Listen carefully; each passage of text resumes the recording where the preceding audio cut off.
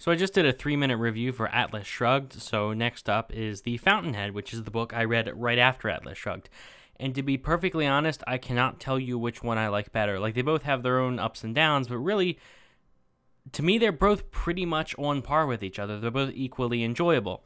So I would say, if you're thinking of, like, should I read The Fountainhead first? I would just say read Atlas Shrugged first, because that's the one that everyone knows. That's the one that everyone's talking about. So from now on, I'm going to say, like, for the rest of this video, I will assume you have read Atlas Shrugged, because if you're interested in The Fountainhead and you haven't read Atlas Shrugged yet, do that.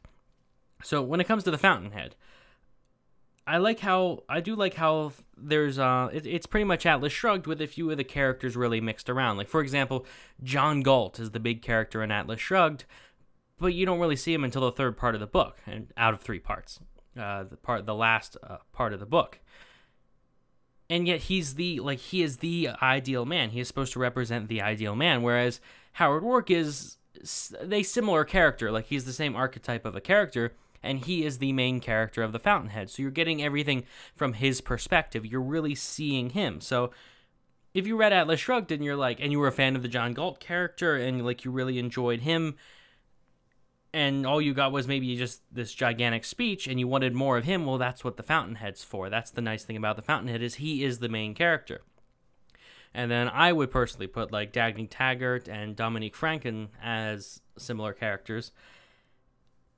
And then Ellsworth Toohey acts as the antagonist. Now, I haven't actually found anything on Atlas Shrugged that labels the purpose of the characters, but with The Fountainhead, I have found that. And it's quite obvious, like, if you read any of Ayn Rand's stuff at all, it's quite obvious that, like, her characters are just symbols. Her characters are archetypes. They're not really meant to represent actual people. In Atlas Shrugged, they do represent characters a lot better than in The Fountainhead, but in The Fountainhead, they're more like philosophical elements. They're more, like symbols.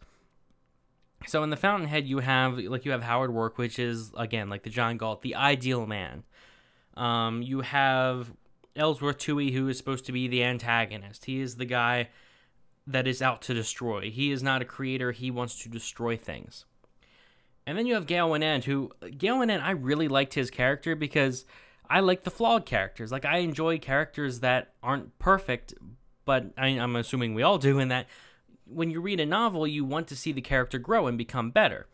Well, if you read We the Living, that's like, I can't remember, it's Andrei Taganov, I believe. That's like the Gale Wynand type character, where he wants to be like the Howard Roark, but he cannot be. He is obsessed with power over other people. That's why he runs a newspaper business. Like, he wants to control other people. Although he's still considered a protagonist. It's just that that's his thing, is controlling other people.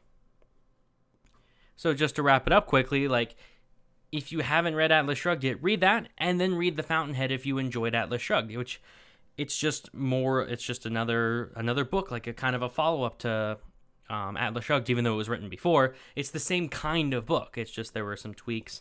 And although Atlas Shrugged was definitely tell it was written later, because like the characters are again less symbols and more actual characters. But yeah, let me know what you think in the comments. If you have read this, let me know what you think of it.